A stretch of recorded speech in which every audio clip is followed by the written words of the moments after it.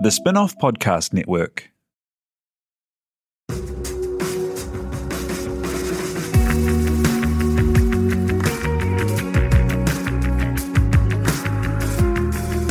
You're listening to Business is Boring, a podcast that reckons it's anything but. Business is Boring is brought to you by SparkLab, offering inspiration and practical advice to help businesses find their edge. To hear more about SparkLab, including details about the latest events, workshops, and business tools, visit sparklab.co.nz. And now, here's your host, Simon Pound.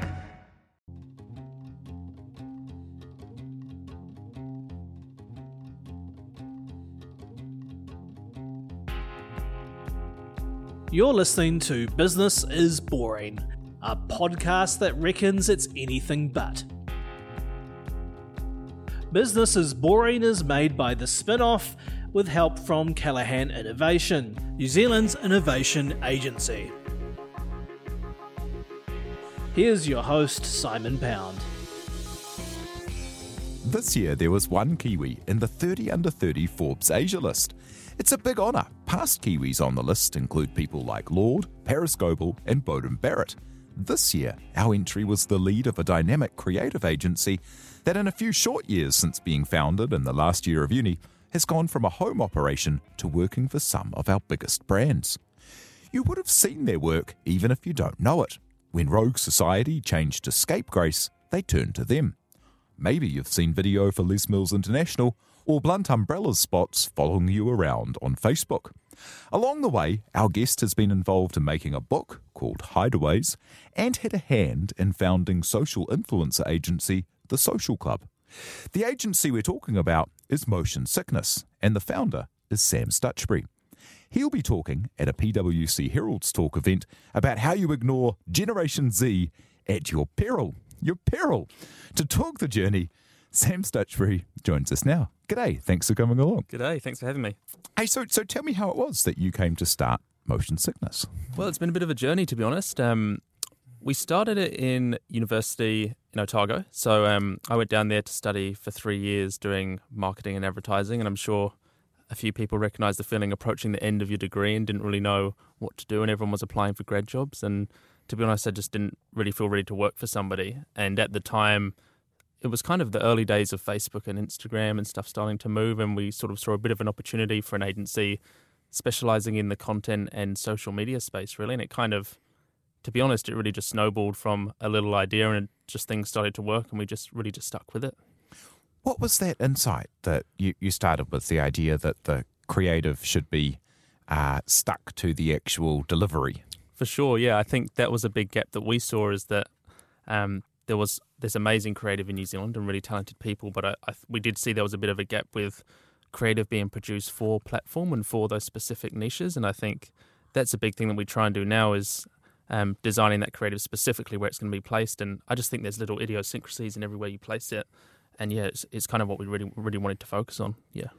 And being in Otago, what was that like as a marketing and advertising space? Because I guess it's not like, say you go to AUT in Auckland and then you get like a job being a runner on a production, and next thing you know, you're kind of working for a big established agency. Yeah. Well, I think our experience in Dunedin was probably as cliche as you can get. You know, if you think about a Scarfie student, it was pretty much that. So the experience was very much, it was really cool and we learned a lot. But I think I came from more of a marketing background at Otago, so I did marketing with some advertising paper and actually went through a design school doing communication design, so it kind of gave a bit of a cross-section. And the other partners in the business, Hillary and Alex, they both came from Otago as well and did Hillary did marketing and Alex actually did law, so it was a bit of a mixture. But yeah, it just kind of gave us a good foothold in understanding marketing, but also understanding the visual side of it as well, which I think was really valuable. Yeah, tell me about getting started with those two. So are they founders as well in the company? Yeah, so we've gone through a bit of a journey since we started, but Alex has kind of been there from the beginning, and he went to high school, same high school as me. We've been friends for a long time. Jono, who's one of my best mates as well, he actually started the businesses. He was involved in the business at the beginning as well. So there was us three mates starting it, lived together in a flat, and just sort of best mates giving it a crack, really. And then since then, Jono's actually moved on. He's gone to focus on music in London. And then Hillary, who's my partner outside of work, my life partner. She's actually she's been working with us for a while, and she's actually bought into the business as well, and she kind of leads the strategy side of things, which working with a partner is actually all good. Yeah. I bet it has its moments. So how did you kind of like three mates in the flat take the idea from we should give this a crack to getting yourselves your first clients? Well, I think we actually, it was really funny, like our first job was actually for the university. So we started doing, as a lot of people doing music videos and sort of free stuff to begin with. And then the university hit us up to do some stuff. That developed into doing work for Dunedin Tourism, which was really great for us to kind of like cut our teeth in our style. And then our first big break, I guess, was we were moving up to Auckland anyway because we'd done our time in Dunedin and we're all from Auckland. And Diane Foreman from Emerald Foods, she actually got in touch with us. She saw some of our content and asked us if we wanted to do all the social strategy and content for all of their brands. So that was New Zealand Natural, Movenpick, Kalinchi Gold. So that was kind of a big breaking point for us to really have a decent go at a bigger brand in Auckland and be more involved than just producing a video. Yeah. How did you get an intro to Diane Foreman, one of our most successful business people? She actually, funny enough, saw one of our videos on Facebook. So I guess that's a big thing with us is people often ask us, how do you grow your business? What's your strategy? And to be honest, I guess the nature of our work is that lots of people see it. So we just focused on doing good work and more people see it and more people hear about us. And she literally just saw a video on Facebook and got in touch. So it was a bit of a stroke of luck. And was that one of the first jobs where you were actually looking after the media buy as well? Which, like the history of advertising, the advertising companies, basically creative was just a nice little wrapper so they could sell more media where all the money was. And then it broke into kind of specialist media and creative. And now it seems like it's going back again. Yeah, totally. I mean, that's the one thing I learned off Mad Men is that the creatives are free. But I think, it's interesting the change, right? Like, I definitely think that the days of having, a separate media company, like you'll produce this creative and you'll palm it off to your media company and they'll do that media buy. To me, I think that's a bit flawed. And I think that's the space that we're working in, is that when you've got this creative, for us anyway, the media buy and the strategy behind that is so tied into what you've produced and so specific of what you want to achieve. I feel that sometimes it can miss the mark when it's not controlled in the same space. So our intersection really is that the creative strategy, often the social media and digital, and then the media buy and how all of those come together. Yeah. Yeah. So how does that work? So when you went and did that for Diane Foreman's companies, did you say, look, we should take it all, or did they just want it all done? How do you do that? They didn't really know either. It was kind of like a bit of an organic thing, but I think one thing is that we just assumed that was how it's done. Like none of us have ever worked at another agency, and I think that's been a really big positive for us, that we've never gone in with a preconceived idea of how things should be done or the processes or bureaucracy and a lot of the red tape. That I think we just said, this kind of makes sense. Like we're doing the content and the social, we should probably just do the media as well because we understand it and I think it's going to work better, and we just kind of did it, and that's been a bit of our approach. And so the media, I probably should have explained that for people who aren't in advertising, the media being the buying of the actual ads, that the creative you make are the ads, and then you pay to place them on. At the moment, it's basically Facebook and Instagram. Yeah, for New Zealand, 90% of the campaigns we do are through Facebook and Instagram, and it's the most efficient platform. And I think, to put it into perspective, if you're a business and you're putting out content on Facebook and Instagram, if you're not promoting that content or buying media, generally you're only reaching about 5% of your audience, or as much as the audience you could be. Whereas if you're paying for media, the way Facebook and Instagram make their money, which is why they're killing it, is they're just a marketplace. So you'll pay to put this ad in front of somebody and you're bidding against other people. So it's just a marketplace. And I think the reason it was so revolutionary is that it just lowered the barriers to entry. If you were a business and you wanted to advertise, usually in like the Mad Men eras, you'd have to buy an ad in the newspaper or on the radio or whatever, and there's a set fee for that. Whereas if you're a new brand in New Zealand and you want to test the waters, you could promote something for $20 because there's no minimum amount. You're just going to reach less people. And the absolutely famous kind of ideas in advertising, the chairs of the biggest companies in the world would say things like, I know half of my advertising works. I just don't know which half. Yeah. And the really revolutionary thing out of Facebook and Instagram was anyone could just jump into, you push boost a post and then choose some audiences that you want to point it at, and then it tells you to the click what's going on, which has changed the world, hasn't it? For sure. And I think it's the stuff we do now is like, there's a thing called Business Manager on Facebook, and it's a bit of a prick sometimes. Like it can be a bit of a nightmare, but pretty much the Business Manager, we're in the back end of Facebook and Instagram and essentially creating like a conventional sales funnel on Facebook. You would have heard lots about funnels, and pretty much all you're doing is you're reaching a huge amount of people, then you're remarketing them with another piece of information that's more specific, then you might retarget them if they're like abandoned cart on the website. So it's kind of just taking them through that journey, and that's a huge part of what we do. And I think, it's just interesting that how that's kind of changed and allowed people to do that, and you're able to track, as you say, every dollar. For example, Blunt Umbrellas, who we do a lot of stuff for, are an awesome New Zealand company. A big part of what they do is their e-commerce, and we'll go into a region, for example, we might launch them into the UK, and we'll say we've spent $2,000 on these ads, and we can track exactly the figures of revenue that they've taken through their e-commerce site. So it's just, as you say, it's a game changer for people to be able to track their money. And let's look at how, because funnel is something that some people listening will be so deep in the funnel it's disturbing, but other people, it's a big buzzword. Other people might be like, well, what's that? So talk us through how one of those works. So for something like a new product going into a new country where no one's heard of them, what kind of stuff do you do at the top of the funnel, and what does that mean?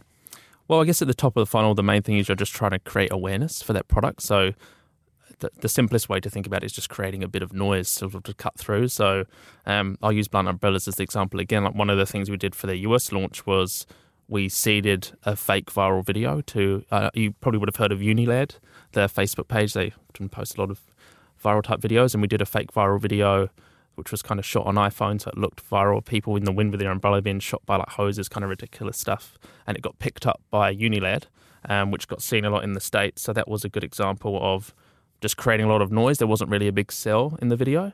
And then I guess when you drop down that funnel, you're often retargeting them with more specific messaging. So it might be for a specific product, or it might be targeting someone in New York with New York messaging. And then they might have visited the website when they heard about more. And then you drop down the funnel a little bit more, and you might be remarketing people who visited the website and looked at a specific product and hit in with that product. And then it kind of gets very complicated because it might split off when you're creating an audience of people that abandon their cart and you're hitting with them that. And I guess the tools that you can have on Facebook and Instagram now are pretty creepy. I'm sure people are aware of like the creepiness of data. But you guys might have heard of things called lookalike audience, which is pretty much if I'm a company that has an email database of 10,000 people that have purchased my product, I can plug that into Facebook.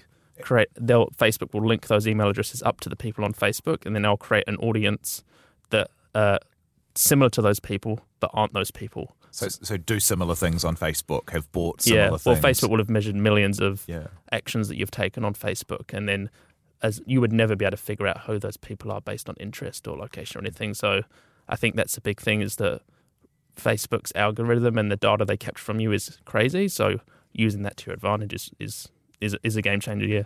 Yeah, I think part of it, like, the magic of Facebook there. Yeah, so that funnel and those audiences and the like, they're basically just, the simplest way to boil it down is you make a really big set of people who have some kind of interest in your product, and then you keep putting more rules in to make audiences, which are smaller sets. Definitely. Based on what they've done, visited the website. Or watched most of the video. Or watched most of the video, clicked on an ad, liked your page, whatever it might be, visited your website in the last 30 days. You can set all those rules, and as the sets get smaller, you end up with people more and more likely to buy. Exactly. And the cost to convert those to actually buy is lower. So that's the thing, is if you were to say, I've got this ad that's just to buy this Blunt umbrella and it goes out to everybody in America, that's going to be quite expensive to convert those. But if you've dropped those down, like you'll say, you're increasing the probability that they're going to purchase your product. And ads like Buy My Umbrella are so uninteresting to people. Very few people engage with them. And so Facebook charges you more to put them in front of people. Yeah. But ads with like a cool viral video concept, people want to see, so they charge you less. So it's cheaper to build the top of the funnel than to get that. The bloody funnel, the funnel. Yeah. And so that's really cool to dig into that idea, because I think we've mentioned it on here a few times, and it's And I think that one thing to remember is that I see a lot of companies and marketing experts getting very deep in the funnel, but the one thing to remember is that creative is always the variable. Like, you can have the best funnel in the world, strategically understand all the platforms, but if your creative is rubbish and it's not something that people are interested in, or it's not on brand, or it's not cool, it's going to be expensive and it's not going to work. So I think that creative technology changes, but I don't think the quality of that creative, that's always going to be the variable of success. Yeah. So that's kind of like, I guess that's the difference of your agency in that traditionally people would have had a media agency, maybe a strategic agency, maybe a creative agency, and maybe a production company. And so you've pulled those four areas in there. And I think that has been a key factor of our success, is kind of the intersection of all those things and understanding all those different arms. We can produce great content, but strategically, you can have an amazing video, but it doesn't achieve anything. So understanding it's going to actually achieve something that you want. And so you said something really interesting before, that not having worked for anyone else was an advantage. How was that an advantage, I guess, when you're going into somewhere and going, hey, not only do we not know about video production, we also don't know about strategy, we also don't know about ad buying. We also look like young, dirty students. We're also young, dirty students. Yeah. Give us all of your budgets at once rather than just one budget. That seems like quite a big conversation to have. It was. And that was one of the biggest challenges, to be honest. Like, we'd be very conscious of our age and our experience to begin with. And I think it's because we didn't necessarily have the work I think we always relied on our talent, and we've got a really talented team, but we'd go into these meetings and these little guys that would grow our stubble out so we looked a little bit older, and then we'd go into these meetings, we'd be asked to them, telling them how to run their company. But I think it took us... And telling them to fire 3 existing maybe relationships they have. But I think it just took us a long time to figure out. Like, it took us a couple of years that our age was actually an advantage. A lot of the companies we're working for, they wanted an age of our perspective. We're digital natives. We've grown up with social media and digital. We understand how to talk in that language and what works and what doesn't. So when we realised that, we should see it as an advantage, it was a big game changer for us. It gave us a lot more confidence. What kind of things did you have to learn along the way? Because running a business. Like most people's experience, especially in the creative industries, which is, they're not called it, but really it's an apprentice agency. Like, no matter what you come into, whether it's being a production runner on a production company, or a junior creative in advertising, or a junior media buyer for a big media company, or even a researcher for a strategy thing. All of these businesses, people spend 2 years to 3 years getting paid less than nothing to learn from the bottom. And so you, as a team, missed that kind of modern slavery kind of indentured labour approach to business, but also would have missed that chance to learn and soak it up from a whole lot of people. I think we learned a lot of that learning on the job by just doing it, like those initial couple of years, we definitely learnt by our mistakes and definitely crafted our identity in terms of a business. But it was very much just kind of strap it on and give it a go, So I think, we just kind of learnt on the fly. But as I said, the one thing that we always fell back to is that we had good taste and we had good talent and we kind of understood marketing. So that was the thing we fell back on. But I remember when we first started, I was like, how do agencies do a strategy document? What does that look like? So it was kind of figuring out those things as we went. But I do think it was an advantage because we just approached things differently and didn't have a preconceived idea of how it should be done. How do you fill in those gaps? To be honest, the hardest thing about the business wasn't necessarily growing. It was those more functional aspects. How do you quote for a job? How do you pay tax? How do you do a presentation doc? Like, those are the things that was harder. And we met a few people on the way that were really helpful. Like, we had really good accountants and people were really helpful in the business and really supportive. But it was very much trial and error type thing, yeah. And a lot of bigger companies, as you would have got bigger clients, they kind of rely on, it's a comfort factor that there's a million emails and processes and spreadsheets and 15 people sitting around in folding chairs in puffer jackets on a shoot with a monitor, and most of it's utterly pointless. But like it's their comfort factor. So do you tell people, look, don't worry, when 3 of you turn up instead of 20, is that a good thing? Yeah, I mean, a big thing we say is just let our work speak for itself. That's what we feel we should be judged on, and that's always been our thing, is that we don't have a lot of red tape, and like often the person they're dealing with, like I'm the creative director, but sometimes I'm holding the camera, we don't like to have those barriers, and I think that's really important. But we just like to let our work speak for itself and let that do all the talking. And how about learning things like the actual production or editing, or how to set up a funnel and all the rest of it? YouTube. But I think when we started, I remember being on our first shoot in Dunedin and literally on my phone Googling how to video on a Canon 7D, so it's very much on the fly. So I think, but we've definitely learned along the way. But I guess because I did design and like I direct all of our content, because I did design how to frame a shot and what looks good and composition, that's something that I always knew, and I've always been a very visual person. But I think that kind of ties into that whole Gen Z thing, is that the internet now is like the middleman of information. So anything you need to know, you can Google or YouTube and learn. So I think that's definitely reduced the barriers to entry in a whole variety of career paths. What do you think of that term, Gen Z? You seem to be using it kind of like in almost like verbal scare quotes. At your peril, don't ignore them. I think it's interesting. Like, people like to put labels on things, right? Like Gen Z, millennials, and so are millennials now old? Are they? Apparently, yeah. So Gen Z are born 1995 or after. That's generally how people define them. But I think you've got to remember there's a sliding scale. Like, I'm 28. I probably have more in common with a lot of older Gen Z than I do with a lot of millennials, because there's such a sliding scale and it's kind of arbitrary to put labels on them. But it's very interesting. We employ some Gen Z and we get lots of people applying for jobs for us. And we also, a lot of the clients we work with, we're advertising to Gen Z, and the kind of little quirks of that generation is really interesting. And I think it's a really positive thing. They're super entrepreneurial, have very socially conscious, but also they're very skeptical. So as a brand, like, you would have seen stuff gone badly, then they're willing to rip out a brand online at their expense if they think it just smells a bit funny and is a bit of bullshit. So I think, there's quirks to the generation, but it's going to be really interesting to see how they change the world. Yeah. And hopefully for the best. And so you're speaking at a Herald Talks event about ignoring Generation Z at your peril. What's your message? Well, I think at the talk, pretty much, a big thing is our business journey kind of defined like a millennial mindset and kind of giving it a go and not wanting to work those standard hours. And then I think along that process, we've learned a lot about Gen Z because of who we employ and who we advertise to. So I guess in the talk, without stealing too much of my thunder, I just want to, define a lot of the characteristics and also outline some of the aspects that we've seen in terms of marketing to Gen Z. Some of the aspects that you need to keep in mind, because I think there are definitely a few ways you can trip up if you're not advertising to them in the right way. Let's talk about what makes good content, because a few times in there you've talked about how having the taste or having things that are on brand and that are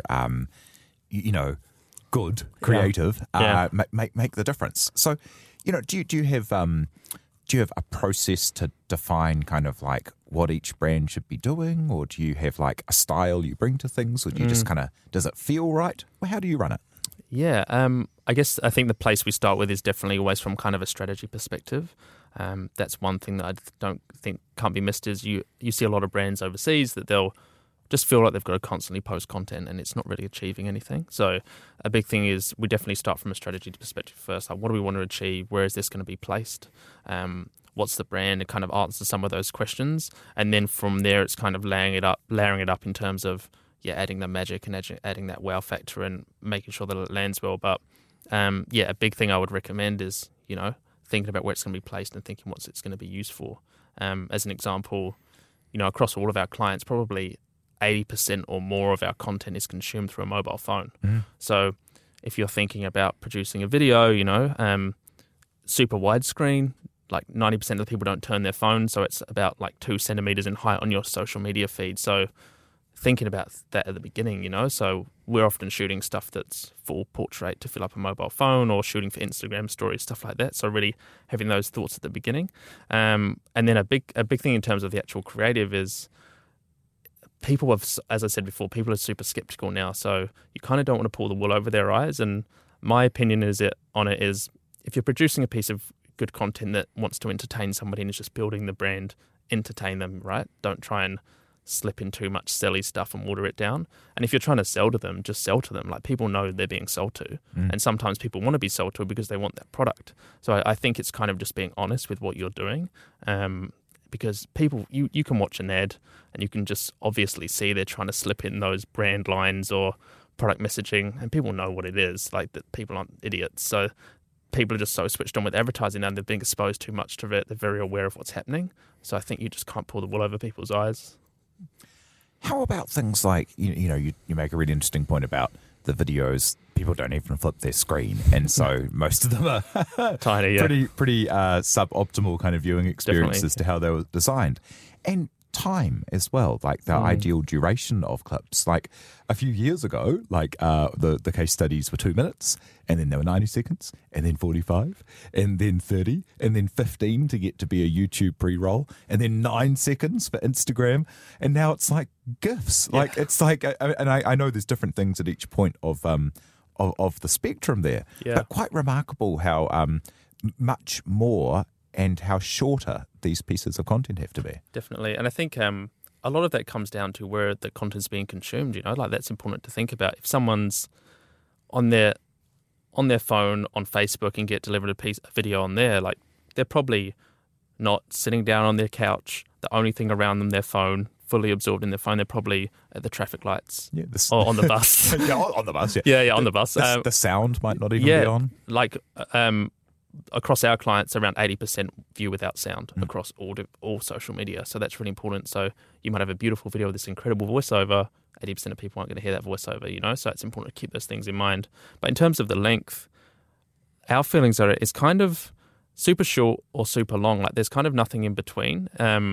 So if you're thinking about a social media piece, people are super time poor, but if you can deliver a piece in kind of 20 seconds that's really absorbed on a phone, like, can be viewed without sound, is really hooky. That's great. But also, you hear a lot of people saying people have short attention spans now. They do, but we also binge watch Handmaid's Tale on Netflix, like, or we'll binge. That's a hard one to binge watch. Yeah, it's a little bit intense. You need a recovery period. We'll go with Mad Men. Yeah. But I'm with you. But they can binge it. So people do have the attention span, but it's about the placement. When someone's on Netflix, they're probably at home in bed with their laptop and got nothing to do. And we're happy to binge something on there. So I think it's about the platform. Yeah, and the quality of the content as well. And a good example of something that your team, you produced recently, was the changeover from Rogue Society Gin to Scapegrace. And that was a longer form, not super long, but a longer form about 2 minutes, longer form piece of content. And, was a real storytelling piece. Yeah, that was a really interesting brief. Like, Mark from Rogue Society previously, he came to us and said, look, we're got to change our name in New Zealand for these reasons. Can you come up with a campaign for it? So it was quite a big brief. But I think it comes back to, that was very much like a statement piece. If you think about, it wasn't just like a random piece of content with no meat. We were talking to an audience that was interested. They already knew of the brand. It was quite a fascinating story. So it was a statement piece. So there's always outliers to the rules. And I think when you've got something really important to see, people will engage with it even if it's longer. And there was some real whys to answer. Exactly. Like, why would you change your name? For sure. What is making it happen, Yeah, and like, there's been a few other good ones that I've seen, like the New Zealand recruitment video that we saw that was longer form. It had a bit of a narrative. It was quite funny. Like, that was a longer piece. The police recruitment video. The police recruitment video. That was really good as well. And I think, if you've got those statement pieces, they can work, but for most brands, especially smaller brands, that I just don't think the amount of time that you're going to invest into something, if you're making a video for Facebook, if you make a 3-minute video, like, probably 80% of the people are not going to make it past 20 seconds. But if you look at the platform, something like if you had a really good YouTube following and you wanted to make a longer form YouTube doco style thing, then the placement is different because people are probably watching it on their smart TV or on their laptop. So it's definitely thinking about the placement, And that kind of, if we're looking at the two big changes to how people are how people are consuming that information and finding out new things. It's not a 30-second ad on TV. It's some kind of content online that comes to them directly from a brand, or it's coming through trusted intermediaries like influencers on platforms like Instagram and Facebook and the like as well. And so somewhere along the journey there, you had a hand in starting the Social Club to kind of make that channel work. Tell me about that. Yeah, so we were involved in founding that company, and it was a really interesting journey. And I think it's spawned out of the fact when we started the company, influencer strategy and influencer marketing was very new, and it was kind of just emerging. And we were using influencers for some of our campaigns, just by kind of like hitting them up by DM or something. Yeah, pretty much. Yep. Yeah, just messaging them. Can we send you some ice cream? That type of stuff, But I think. Yeah, we sort of saw there was an opportunity for a digital platform. We met Justin and Georgia and Dave, a group of people that sort of founded the company together. And it's kind of developed over time as the influencer space has grown as well. But that space is interesting because people think it's something new, but there's always been celebrity endorsements. I think the difference now is with influencers is that they're essentially their own media companies. They've got this huge audience. They understand the audience. They've got people they can talk to, and they're a captive audience as well. So that's the difference, I think, is that you're kind of tapping into that as if you would buy an ad in the newspaper. You're sort of buying time with their audience, but the difference is how do you have that conversation authentically? Yeah. Yeah, it's kind of like thousands of little niche media brands are these people, and they've got their own niche media followers. But also they've become, it's really democratized so much creative. It used to be if you were a person with an entertaining point of view that wanted to make things, you had to go and work for a production company or a media agency or something in order to make that happen. And now so many people are able to do things just purely to their own creative expression if they can find an audience that backs it up, it's really cool, isn't it? I think so. It's that whole thing of like living in a world of niches is like really fascinating. And I think it's definitely because obviously with the internet, and the internet's still quite young, and the fact that everybody's so globally connected now is that it becomes easier to form those niches. If you like playing World of Warcraft and streaming those videos, there are millions of people that are doing that from around the world that can pull together through online platforms and forums and stuff like that. So I guess it's easier to bring those people together.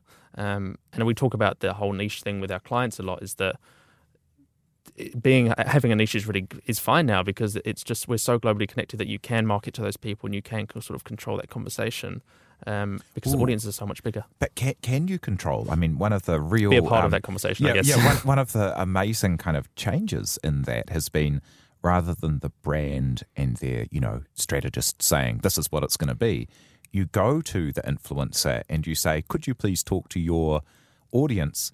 How, and if it's going to be effective, what I've seen is the most effective ones are where the brands go, well, your audience, you control the creative, which is a very scary thing for traditional people. Yeah, it's a big trust play from a lot of brands, and as you said, like the influencer campaigns that are done badly is where you can spot it a mile off, is where they've really had a preconceived idea of what they want the campaign to be like, and you can scroll through the influencer's feed and you'll see it just stands out like a sore thumb, and it's kind of counterproductive, right? Because the whole point of using an influencer is to use their talent, weave your way into that conversation, which the tone of that conversation they've created. So, yeah, I think that's a really good point, is that giving the influencer the flexibility to be a part of that creative. And these influencers are really skilled and they produce amazing content. So I think you're paying for the placement and being a part of that conversation, but they're also kind of like their own production companies as well, and they produce really good content. So, yeah, utilize that.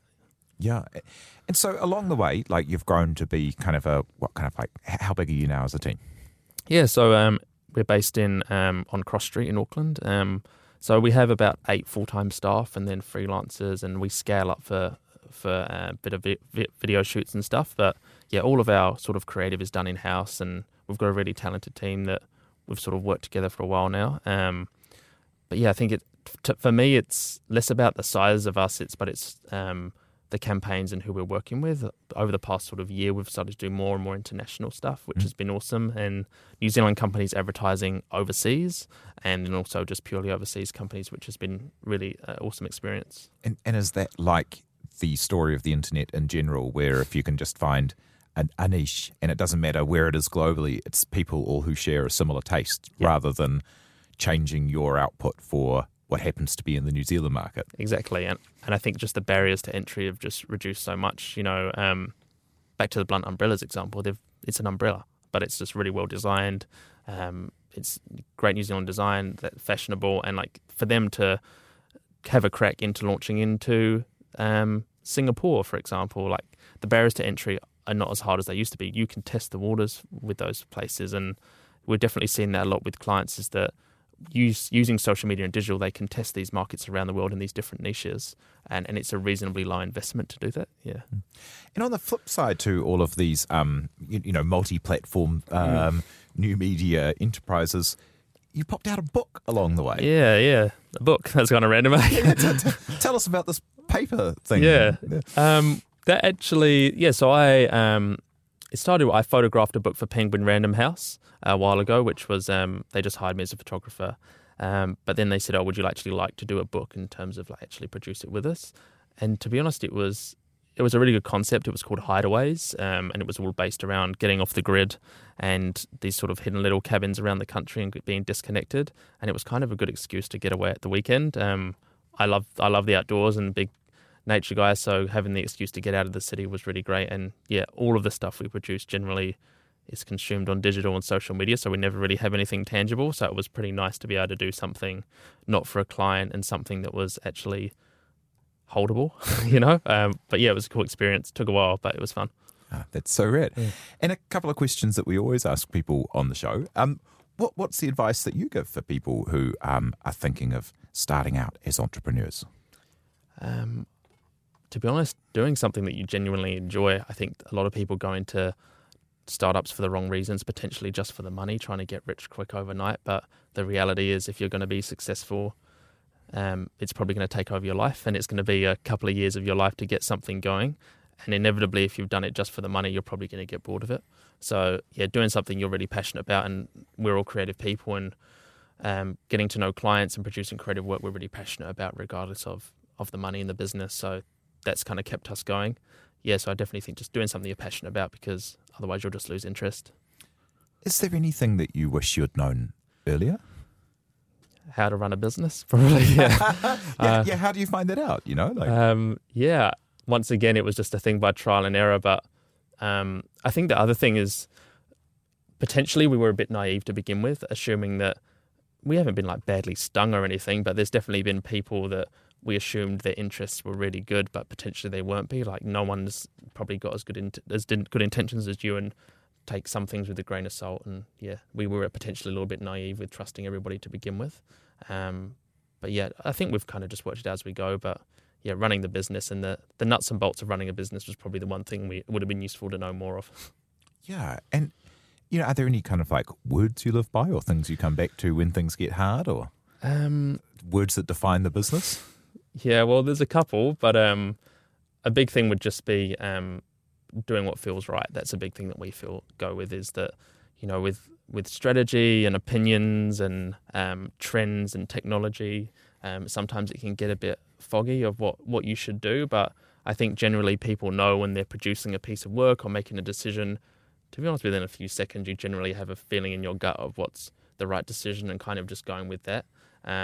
And it's the same with our business decisions, that you've obviously opportunities come up, and sometimes they're really good opportunities, but potentially don't feel that right. And it might be other reasons you're doing it. So we just try and stick with our gut and do what feels right with pretty much everything we do.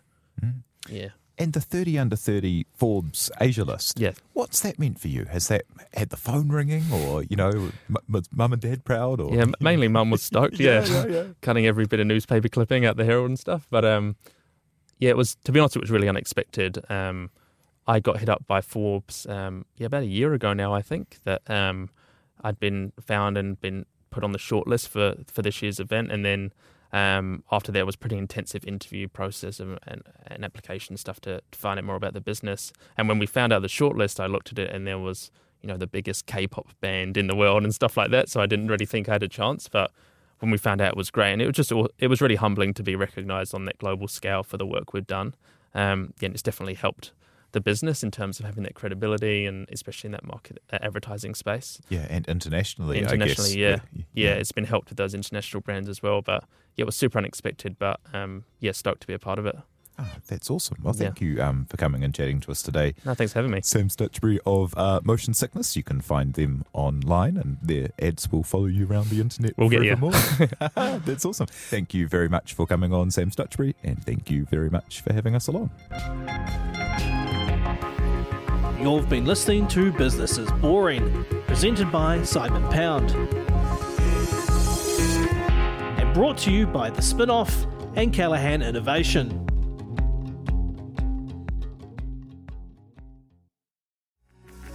From the Spinoff Podcast Network, that was Business is Boring, brought to you by SparkLab. Make sure you're following Business is Boring wherever you get your podcasts.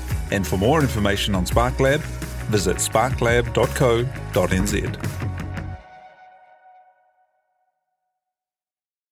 Are you making the most of your KiwiSaver investment? Generate is an award-winning KiwiSaver provider with a track record of strong long-term performance. Making a smart decision now could add tens of thousands of dollars by the time you reach retirement. Book a no-obligation chat with a Generate KiwiSaver advisor today at generatekiwisaver.co.nz/get-advice. A copy of the product disclosure statement is available at generatekiwisaver.co.nz. The issuer of the scheme is Generate Investment Management Limited, and of course, past performance does not guarantee future returns. The Spinoff Podcast Network.